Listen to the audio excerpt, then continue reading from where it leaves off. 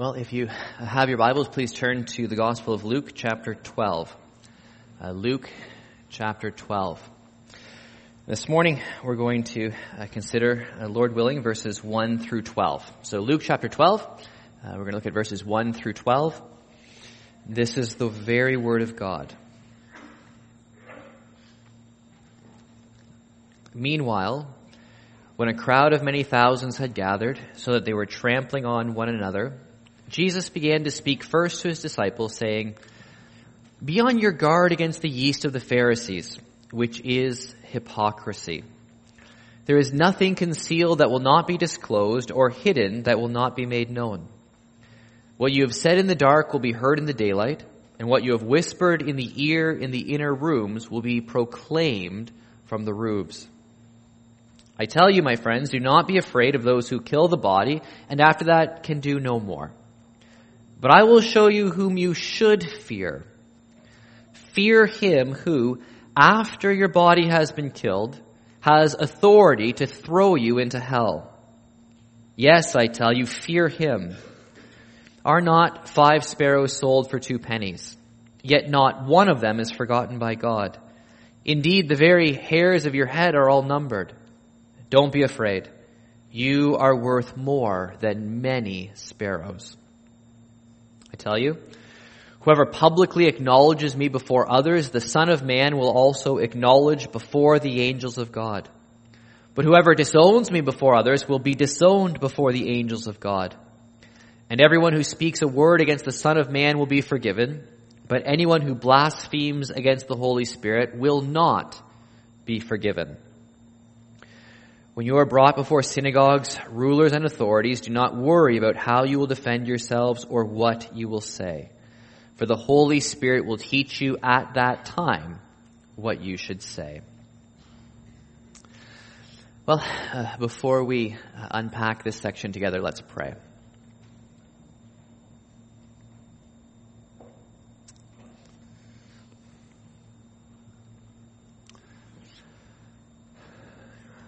Our Father, you know the circumstances of all of our lives. You know what this summer season has been for us, whether it has been a time of walking closely with you and rejoicing, or whether it's been a time when we have felt far from you, a time when we have not redeemed the time or improved the time.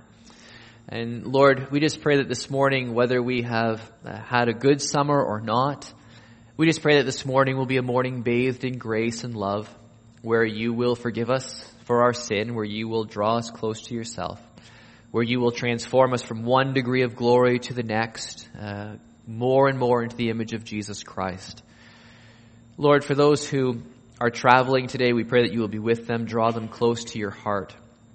For those who would like to be here but are not able to be because of health, we just pray, Lord, that you will strengthen their bodies and do that very special work in their hearts. Help them to know that you are with them, that you love them, and that as weak and as frail and as scared as some may be, help them to know that they can be secure in your hand, that you are their rock, that you are their strength. Lord, we would ask this morning that you would open your word. There are many things in this text that go beyond our ability to comprehend, and so we just ask that you will enlarge our capacity for understanding. But even more than understanding, we ask for open hearts, receptive and good hearts, that will receive the seed of your word and that will produce a harvest of righteousness by the supernatural power of your Spirit at work in us.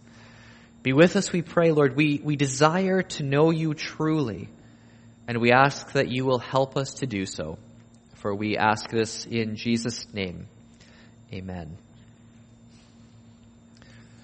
Well, this last week, our family was up at Muskoka Bible Conference and having a wonderful time up there. And one of the things that I really appreciate, and I must say this, I really, truly appreciate with all of my heart your willingness as a congregation to give me the freedom to serve the Lord in other areas besides just in these walls here. That's something extraordinarily important and meaningful for me, something that I don't take lightly, something that I don't take for granted. But the opportunity to teach overseas, the opportunity to lecture at the schools, the opportunity to speak at Bible conferences and camps. It's a real privilege and an honor for me. And it is part of the wider kingdom work that you are involved in. When you allow me to do those things, you are playing your part in facilitating preaching and teaching for the kingdom of God in this province and around the world. And so your prayer support and your encouragement is really very meaningful for me. And so I just wanted to say that I thank you very much, and it's something that I don't just assume upon. Not every church would be as generous and as kind and as supportive. And I also need to say that tomorrow evening, and this is true, I can't be here tomorrow to help carry around metal. And I feel badly about that. In fact, that's actually the only reason they needed to make the announcement, because they only needed me. I was going to do it myself. It was no problem. But now that I can't be there, we need multiple people, to fill in, to carry the stuff that I was going to take single-handedly. So I do apologize for that. Although actually kind of relieved. So it's fantastic. And you should all turn out to carry heavy stuff, and I'll be thinking about you. Possibly, at that time. All right. Well, let's take a look at this passage here. Luke 12, 1 through 12. A crowd of many thousands had gathered together. Now, this is something actually very interesting, because one of the mantras of church growth wisdom, particularly in the 1980s and 1990s. And we actually have very little, if we don't have a historical perspective, a lot of us don't realize how much the methodology and philosophy of ministry shifted in the 80s and 90s towards sort of a seeker-sensitive model. And everything became about counting numbers and church growth. And not in every single church. But there was just such an attraction to this model of offering church for non-believers. Let's orchestrate all of our services around what people who don't know Jesus are going to like, so that they'll come and hopefully become saved. And this is just washed over, churches and across the North American church landscape. Thankfully, not all the way around the world in many cases. And the idea there was, you bring people in to hear about their felt needs. So people have certain feelings, they have certain desires, they identify their own needs, and then we do what we can to reach them. We do what we can to tell them about how they can get help in the areas they already want help in. Now, to do that effectively, we need to then minimize talking about things that no one wants to hear about. Because we want everyone to feel welcome, and the whole structure of the service literally was designed so that people would leave feeling good about themselves. That's what we want. We want people to leave feeling good about themselves. Now that is a sub-biblical goal. The goal of the Word of God is to get people to leave feeling appropriately to their position with God. And so the last thing you want is people leaving feeling good about themselves if they have nothing to feel good about in relationship to God. So sometimes you want people leaving in tears, mourning. Sometimes you want people leaving broken. Sometimes you want people leaving sad. Sometimes you want people leaving angry, depending on the injustice of what the text is addressing. So to try to cultivate a particular emotional response and disposition was always contrary to the Word of God. If you read the Gospels, Jesus has no interest whatsoever in always making everyone leave His presence feeling good. This is not His goal. So here you have a crowd of many thousands of people. And Jesus does not say things like, you know what, come and follow me because I'm the secret to success at work. He does not say, come and follow me because I'm the secret to a healthy, I'm the secret to healthy self-esteem. Or you want to be self-actualized? I'm your man. I'll help you get there. In fact, he starts out, the very first thing he says to this crowd of many thousands of people, he says, be on your guard against the yeast of the Pharisees, which is hypocrisy. So here's this enormous crowd, and the very first thing Jesus says to them is, hey, you better make sure you're not hypocrites. Okay? That is exactly the opposite approach that we were taught in the 1980s and 90s. We were supposed to say, come on in. We will say nothing that challenges you. We will say nothing that makes you feel bad. We will say nothing that makes it seem like you might be a sinner. I'm okay, you're okay, God's okay, we're all okay together, and that's how we're going to do, following Jesus. Jesus has this huge crowd, and he just says, listen, I gotta tell you something. You guys better make sure you're not all hypocrites. Be on your guard against the yeast of the Pharisees, which is hypocrisy. Be on your guard against hypocrisy. Of course, I know absolutely nothing about baking, but I know enough about baking to read books about baking, or biblical commentaries where they mention baking, and I learned something. Did you know that yeast, this is shocking for many of you, yeast works through the dough? Did you know that? It's kind of one of those pervasive things. It's one of those all-transforming things. And so if you don't put yeast in, it actually really dramatically affects the product. All right? And if you do put yeast in, then it works its way all through, the dough, and it causes quite some significant transformations in there. And so what Jesus is saying is listen, the yeast of the Pharisees, the yeast of the religious people, the yeast of the type of people who like to come en masse in the thousands to hear me, is hypocrisy. And it's subtle, it's small, but it totally works through every inch of your life, and it totally transforms you.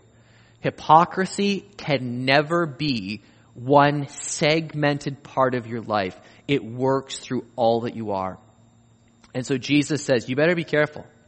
You better make sure that you have not sort of sucked in some of this yeast, some of this hypocrisy. Because if you have, this is the most frightening thing about hypocrisy. Oftentimes, the hypocrite is not self-consciously insincere in their hypocrisy. In other words, there are some people who live like the devil, have no interest in Jesus, but in religious circles will pretend that they do. And they know perfectly well they're being hypocritical. Okay? They know perfectly well they're adopting a pseudo persona. They know that. But those people are very few and far between. Most hypocrites are the last to know that they're hypocrites. Because they have put on a mask, they've interwoven this sort of deceptive character so thoroughly into the fabric of their life that they have deceived themselves more than anyone else. So that if you talk to the Pharisees, none of the Pharisees would have said, yeah, we really don't care about the law of God. We're just going along with it to impress other people. They all seriously believed that they were fully in their heart committed to God. And yet they were totally hypocrites. Not because they were, insincere. They were very sincere. But they were hypocrites because their hearts were just never right with God. The way they were trying to approach God was through sort of their own standard of righteousness, not accepting forgiveness and mercy and grace. And so Jesus says, you have to be very careful about this. Do not be hypocrites. He says that to the people who gather to hear him. And so as we gather to hear the word of the Lord this morning, it is the same words that Jesus spoke to that crowd. It is just as applicable to us. We need to be on our guard against hypocrisy. Now, why do you need to be on guard? You need to be on guard because it's a normal human religious disposition. This is common. This is sort of, our sin nature gravitates towards this. And it's very subtle, so we just need to all be very careful. So let's all just take a moment to hear the word of the Lord and to make sure that we are being on guard against hypocrisy. It's not just something that affects other people.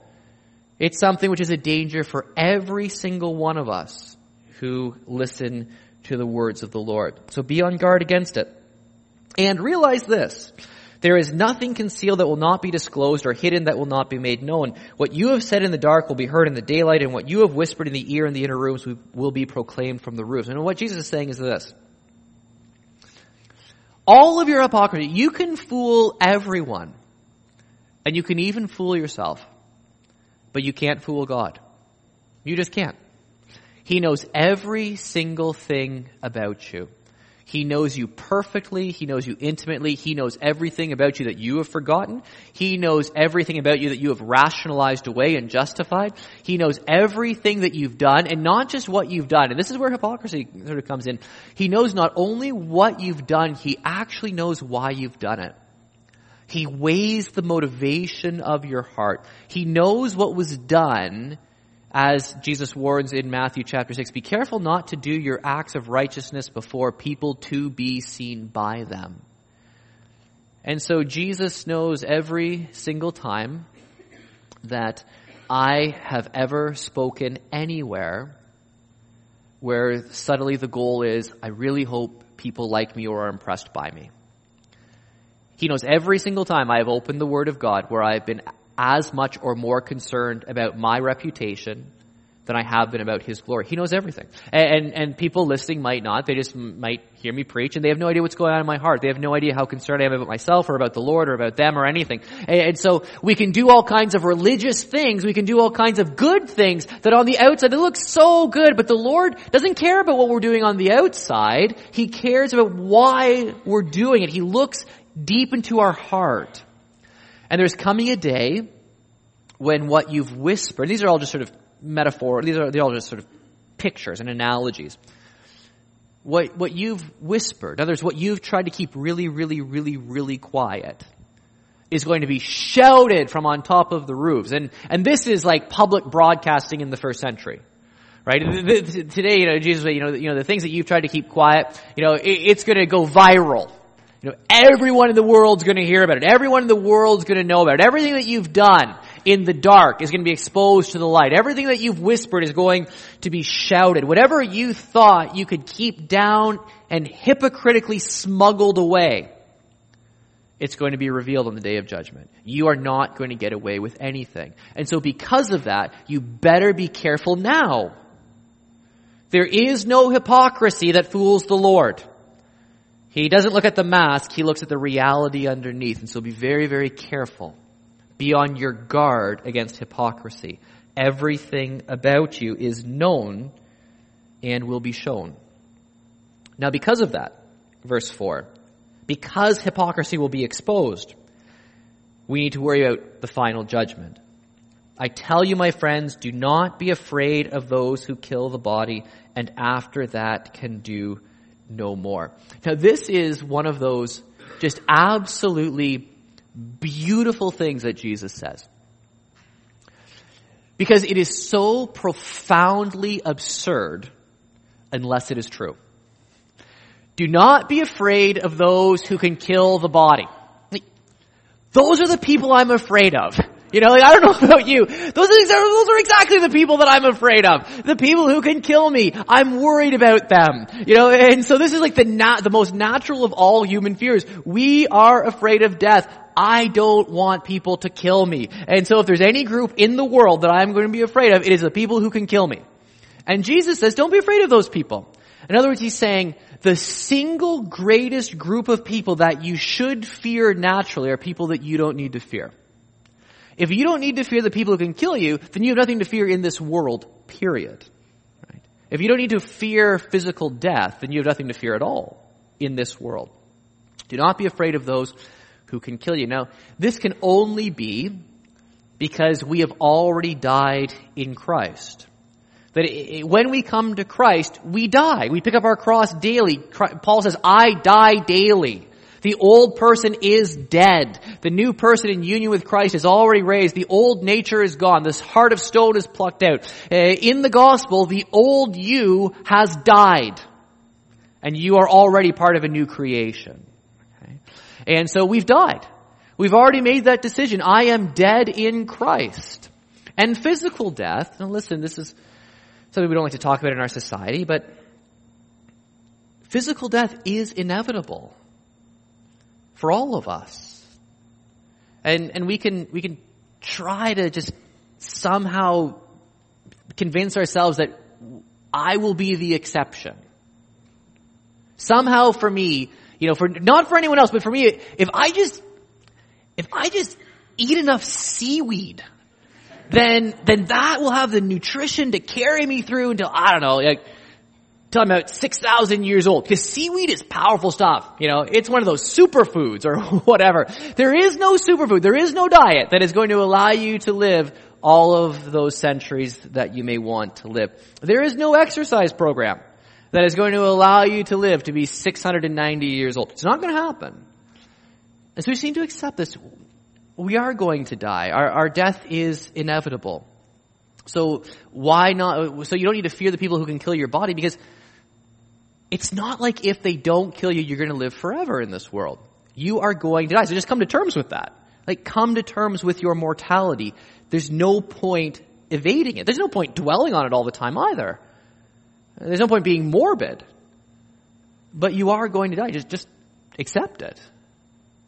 And if you've already died in Christ, then your physical death is a time when you pass into the presence of the Lord.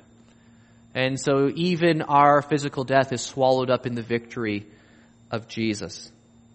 But not only is that the case, but what Jesus says is, listen, your physical death is inevitable. You will die. But that's not what you need to worry about. There is a greater death than the death of the body. And that's the death that you need to worry about. I will show you whom you should fear. Fear him who, after your body has been killed, has authority to throw you into hell. Yes, I tell you, fear him. Jesus repeats himself because he's driving home emphatically that you need to make sure you fear God. Fear him who has the power and the authority. That is, he has the right. He is the one who in justice determines what will happen to your soul after your body is dead. So don't worry about those who can kill your body. And one of the glorious things about church history is that we have the witness of all kinds of people who have literally gone to their death not afraid of physical death. They have lived and died this truth of not being afraid of those who can kill the body. You know, think of William Tyndale, great Bible translator, who, going to his death, being burned at the stake, all he does is his last words. He cries out in prayer to God, Lord, open the King of England's eyes. And he's burned to death for translating the Word of God into a language that people could read. There's someone who decided to fear God, not to fear those who could kill the body. You could multiply, Tyndale's sort of witness millions of times, literally. There have been millions of our brothers and sisters who have sealed their testimony with their shed blood because they feared God and not man. How liberating is that? To live in a world where the worst that people can do to you is nothing that you need to fear because God is infinitely greater. So don't fear them. But there is someone Jesus says. And this isn't, see, there's some people who want to sort of say, Jesus, the grace and mercy and all this, that's what Jesus is all about. And the Old Testament God, he gets pretty angry and there's a lot of wrath and plagues and judgment and pestilence and all the rest. But God's a lot nicer now that we have Jesus. And and even the Apostle Paul, he gets a little bit upset about things. He has some bad days. But Jesus, we'll just listen to Jesus. Jesus is just kind and meek and nice. These are the words of Jesus. In fact, Jesus speaks more about hell than any other person in the Scriptures. We need to take this very seriously. Now, you also know, if you've been here, I have been preaching through the Gospel of Luke. Started in Luke chapter 1, verse 1. We have not skipped a verse all the way through so far until Luke 12, 1 through 12. So I am not cherry-picking a message about hell, right? I didn't decide I'm going to come in here and preach about hell. But Jesus obviously felt that a crowd of thousands of people needed to hear about it. Because that's what he talks about. Now, I think in our churches we've made sort of two errors when it's come to how we approach the doctrine of hell. The one, and this would be sort of the mainstream, we have simply and absolutely in every way ignored it. We simply will not talk about it. It will never, ever be mentioned. Ever. Seriously, you can go to churches for decades. You'll never hear hell mentioned. We just sweep it under the rug. We just pretend it's not there. Or, and I think that's actually a pendulum swing from a previous generation or two, where real preaching was pounding on the pulpit, screaming about hellfire and brimstone every week. And it wasn't preaching unless that's what you had. Right? So you go, well, that's clearly unbalanced and slightly deranged. So let's just never talk about it ever again. And of course, well, you don't become more biblical by just, jettisoning what is actually taught in the text because people have abused it. So what we need to do, or at least I think we need to do, is we need to be faithful to the Word of God and deal with the text that we have. And so when Jesus tells us that we need to fear him who has the authority to throw us into hell, we need to spend a little bit of time considering what it means to fear him who has the authority to throw us into hell. Right? So not yelling about it and screaming about it and raving about it every week, but also not neglecting it. When Jesus speaks about it, we're not going to be wiser than he is when it comes to how we should approach these things. Now, if I was in a different context, so if I was sort of at a place where I was talking to a number of people, sort of in a non-Christian context, then there are a lot of things that I would say about hell in terms of helping them understand the doctrine and also in terms of a philosophical defense of it. Okay? I'm not going to go through most of that material that I would go through in that particular context this morning. Because here, our stated goal is to open up the scriptures on Sunday mornings and to understand what the Word of God says. So I'm going to kind of just dispense a lot of the sort of philosophical defense to say this. First, interestingly enough, the scriptures, that is God's revelation, God's special word, never feels the need to defend the doctrine. It just doesn't. It just tells you it. It assumes it's true, and it tells you about it. But there is no philosophical defense of the doctrine in the scripture. It is assumed that hell is real. It is assumed that there is an eternal state. There is a heaven and there is a hell. It assumes that those who do not have saving faith in Jesus Christ will be separated from the presence of God for all of eternity and will bear the punishment of their own sin because they have rejected the vicarious punishment of their sin that Jesus has provided in his atonement. That is assumed in Scripture. It is never defended. It is never philosophically justified. It is simply presented as revealed truth. The reason for this is because the Bible clearly teaches that God is perfectly just. God is the standard of righteousness. God is the standard of rightness. Whatever he does is by definition right and pure and good. And so if God has the authority to punish sinners who are completely unrepentant and who persist in their rebellion against him, if God has the authority to punish them in hell, the theological context of Scripture is that that is perfectly within God's right and it is the right thing to do. Now hear that. If you track carefully through the revelation of God, then hell, by definition, is right and just and fair. Because the judge of all the earth will do what is right. The judge of all the earth does not punish people more harshly than their sins and their crime deserves. And so the very fact that God sees hell as the appropriate eternal destination for those who persist in rebellion and reject his Son, by definition shows us that it is the right and fair and just punishment for sin. The reason why we have such a hard time with this is because our view of God is too small and our view of ourselves is too big. We just cannot see ourselves as being that bad. Which, interestingly enough, is proof that we are. Because we just don't think we're really all that bad. And we don't. We just don't think it's fair. We don't think it's right. Why? Because I don't deserve that. Sinners don't deserve that. People don't deserve that. Why would you think that? God seems to think they do deserve that. So our problem is that we just simply do not comprehend the infinite holiness and righteousness of God. And we also really, none of us, have any idea how black and dark sin actually is. Every single one of us have a very, very candy-coated view of sin and a diminished view of God. So one of the ways to help understand how awful sin is to work biblically. See, we do it backwards. We try to figure out, well, we look at hell and we say, well, it's too severe. We're not that bad. But the Bible calls us to actually reflect on eternal punishment and to realize this.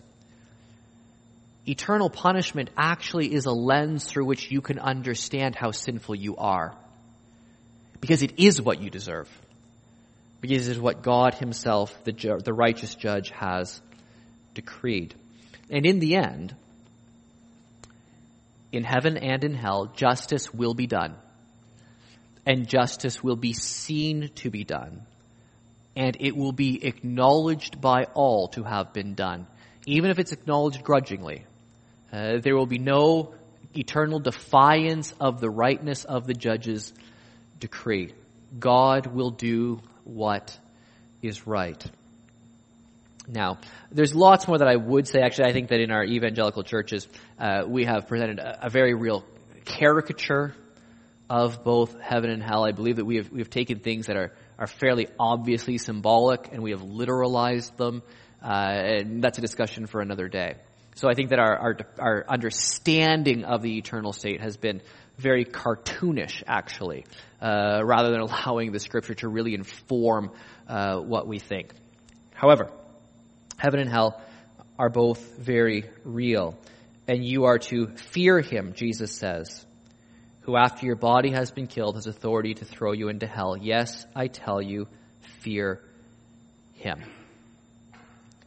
So those would be two very important things to reflect on, two very sobering things. Are you on guard against hypocrisy? And do you fear God? Do you fear him who has this authority?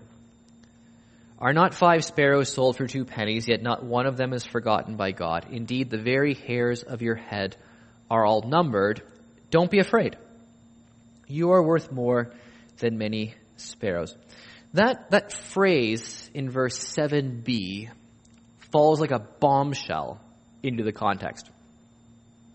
Don't be afraid. What? What were we just talking about? This is one of those horrible moments where you think, did I just sort of let my mind wander and now the speaker has just moved on to something totally unrelated and I've totally missed the context here? You've just told me to be afraid. You've just told me the most fearful thing imaginable, that there is an eternal, endless second death. You've told me to fear God. You've told me to fear God. And now you're telling me not to be afraid. What on earth is going on here? So am I supposed to be afraid or not? This is one of the amazing things. This is one of those things about the justice of God and eternal punishment. You only need to fear God if you don't fear God. There is nothing to be afraid. The endless second death, as much as physical death is inevitable, spiritual death is not. And so if we take God seriously, if we revere God, if we come to God in humility and faith, if we turn away from our rebellion, then there is salvation. There is a hell to be shunned, but there is also a heaven to be gained. And so this God who we are to fear, this righteous, austere, perfect judge, is also a gracious and a compassionate and a merciful and a loving Father who cares even about sparrows. And you are worth a lot more than them. Sorry, people, for the ethical treatment of animals. It's just the way it is in God's created order. You are worth more than animals and birds. You are. The Father has sent His Son to die for you. And so receive Christ. Humble yourself. Recognize the eternal things that are at stake. And stand at the foot of the cross and know that as much as you actually deserve hell, and as much as if you sort of contemplate, The punishment that fits my life before God is an eternity in hell. Stand at the foot of the cross and recognize that the only thing that would actually enable you to avoid hell and enter into eternal life is that suffering death of God's most beloved, treasured Son, Jesus, dying for you. The Son had to die in order for me to be saved. I tell you, that shows me an awful lot more about my sin than even contemplating hell. The cost of me not going to hell could be nothing less than the infinite value of the blood of the Lamb, Jesus Christ, dying in my place, bearing my punishment for my sins in his body on the tree, bearing the wrath of God in those hours of darkness, bearing hell for me is what Jesus Christ did on the cross. And because he has borne our punishment, if we are united with him, we've already died. Our sins have actually been paid for. That is, he has been punished for us. Christus pro me, Christ for me. He's taken my sin, my shame, my punishment, my death, my hell upon himself. And if my faith and trust is in him, then I am liberated and free and will live forevermore. I have nothing to fear. I don't have to fear my physical death. I don't have to fear a spiritual death. I have nothing to fear because I am united with Jesus Christ and his life triumphs death. Heaven triumphs over hell for every child of God. That is an incredible thing. And so Jesus says, well, don't be afraid. Fear him, fear him, fear him. Don't be afraid. Your judge is your Father. He loves you. Fear him if you're not in Christ. Be afraid of God. It is a dreadful thing, we are told. It is an awful thing to fall into the hands of the living God. That's New Testament scripture, not Old. It is a fearful thing to fall into the hands of the living God. But if you are in Christ, those hands have already been pierced. Those hands have already shed their blood for you. So you have nothing to fear. Now this should be an amazing thing though as you contemplate the grace and the love and the compassion of God. He loves us. Sometimes I think we think, John 3:16. The amazing thing about God is that he loves so many people. That's not hard. Actually, loving lots of people is hard. Let's be honest. People aren't that lovable. But, it's not just that God loves lots of people. The point in Scripture, the thing that people, that the biblical writers marvel of, that the Holy Spirit causes them to marvel about, is not, look, God loves an enormous number of people. Oh, it's a quantitative love. It's impressive because it's numeric. What always boggles people's minds and astounds them and causes them to worship in Scripture isn't that God loves so many people, it's that he loves those kind of people. Those people who are so wicked. Those people who are so infinitely below him, who cherish and delight in their darkness and their filth, who persist in hard-hearted rebellion against him, who shake their puny fist in his face all of the time. God loves them. The marvel isn't he loves so many of us. The marvel is that he loves any of us who are this bad. And how much does he love us? He loves us so much that his Son dies on a cross for us. That's the extent of his love. Not for so many people, but it's a qualitative love. He loves people who deserve hell, who in their rebellion deserve endless second death. He loves you. Don't be afraid. He knows every detail about you. He even knows the number of hairs on your head. I used to be more powerfully impressed by that before I started balding. But the point still stands. That God knows every detail about us. He knows everything about us. So why be a hypocrite? Why engage in religious hypocritical play? He already knows you intimately in every way. He knows everything about you, and it was for you. The real you, not the souped up, masked you, not the hypocritical you. It was the real you, transparent and known through and through, that his Son shed his blood for on the cross, so that you would have nothing to worry about. So how how can we be saved? Verse 8, I tell you, whoever publicly acknowledges me before others, the Son of Man will also acknowledge before the angels of God. But whoever disowns me before others will be disowned before the angels of God. To publicly acknowledge refers to committing yourself to something with a promise or oath or confession. And so this is not lip service to Jesus. This is wholehearted commitment, covenant with Him.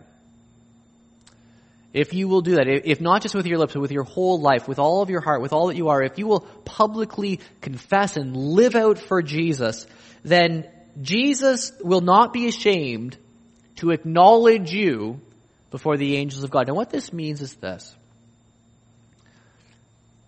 If you are truly a follower of Jesus Christ, if you have truly committed your heart and life to Him, there is coming a day when Jesus will not be ashamed in heaven itself to put His arm around you and walk you right up to the archangels, right up before the throne of God Himself and say, you know, Michael, Gabriel, come meet this guy.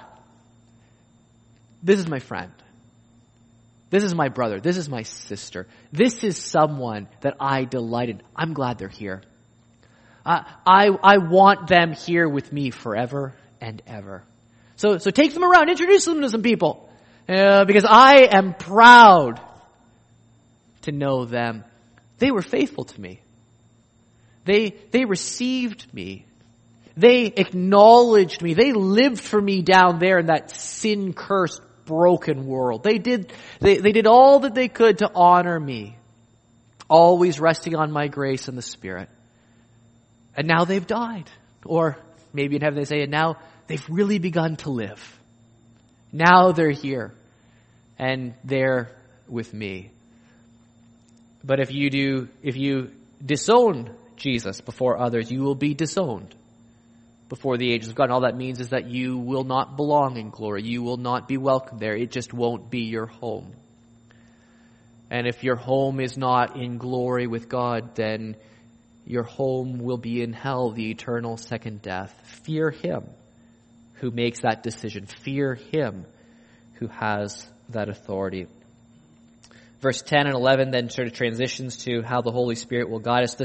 The Spirit will give us what we need to say. And then there's this very controversial or difficult to interpret. What do we mean by the blasphemy of the Holy Spirit? And there are legions of options. I mean, there's probably only 2 or 3 good ones, but there are all kinds of different interpretations of this. It's made a little bit more difficult here because Luke's context is different from Matthew's context slightly.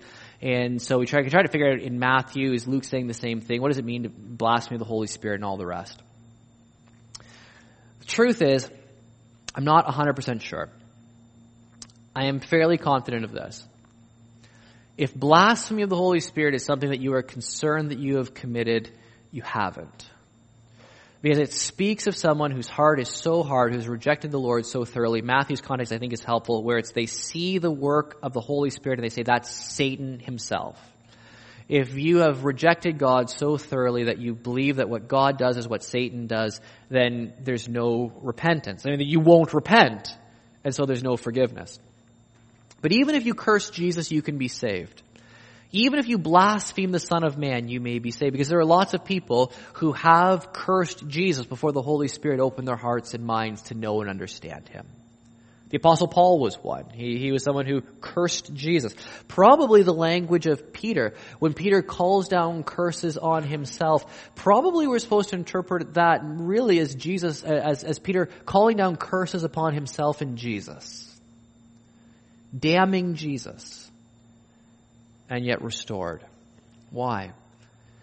Because there is so much grace and love in the heart of God that really no matter how you have treated Him, if you will repent, no matter what you've done, no matter how long you've persisted in doing it, there is salvation for every single person who will humble themselves, pray, and receive Jesus Christ as their Lord and Savior. So don't fight off the Holy Spirit.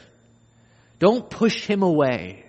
One of his jobs, according to Jesus, is to convict the world in terms of unrighteousness. That is, to show people that they are unrighteous so that they can see who they are before God and be saved.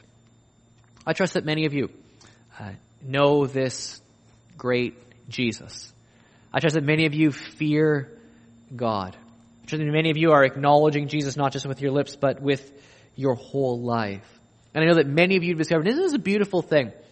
Isn't it true that the longer you walk with Jesus, you discover that the best thing about being a Christian isn't that you don't have to go to hell. Far greater than that reality is the positive reality of knowing God. That He calls you into this life-transforming, life-giving relationship. Far better than shunning hell is gaining heaven. Far better than shunning hell is gaining Jesus. So much better. The positive is so much better than the negative. Many of you have experienced that. Jesus spoke to a crowd of many thousands, and He didn't take anything for granted, and so neither will I.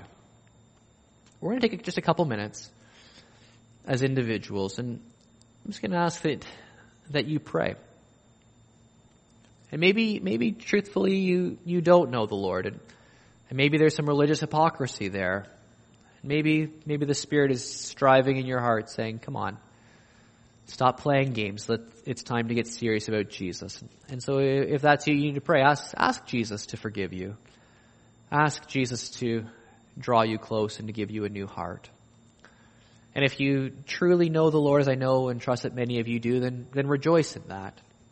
Consider again what He has saved you from and what you deserved. And also, probably for all of us, there are friends and family that we can immediately think of who are walking in very real danger, who are not fearing God. And take a moment to pray for them too, that the Lord's Spirit will be at work in their hearts. So let's just take a moment to respond, to pray, and then in just a little while I'll lead us in prayer.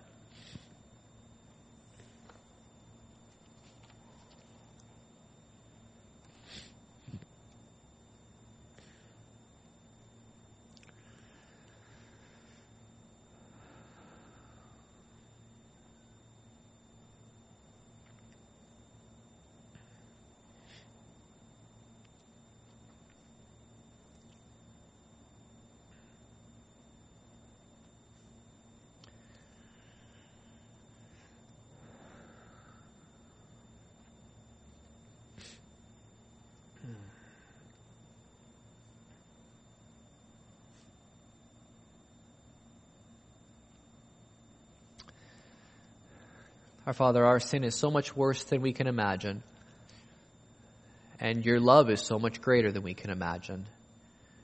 We thank you that your love is greater than our sin. We thank you that the atoning power of the blood of Christ is more powerful than the darkest stain of our heart. And Lord, we ask that you will give us this healthy fear of you, this reverence for you. Help us to realize that in walking with you and in fearing you, we have nothing else to be afraid of, nothing to fear at all. Lord, help us to see what Christ has done for us and to receive it. If there are any here this morning who really, truly don't know you, we pray that your Spirit will open their hearts even now. They can find new life through your power and your word. Father, for those who know you, we rejoice and we praise you for eternal life. And Lord, we also offer to you a prayer of intercession for those who we love who do not know you.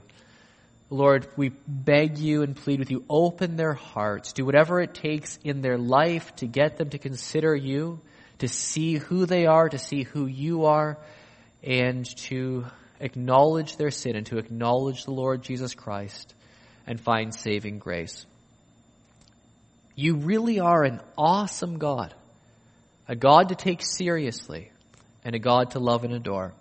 Help us to do all of those things, for we ask it in Jesus' name. Amen.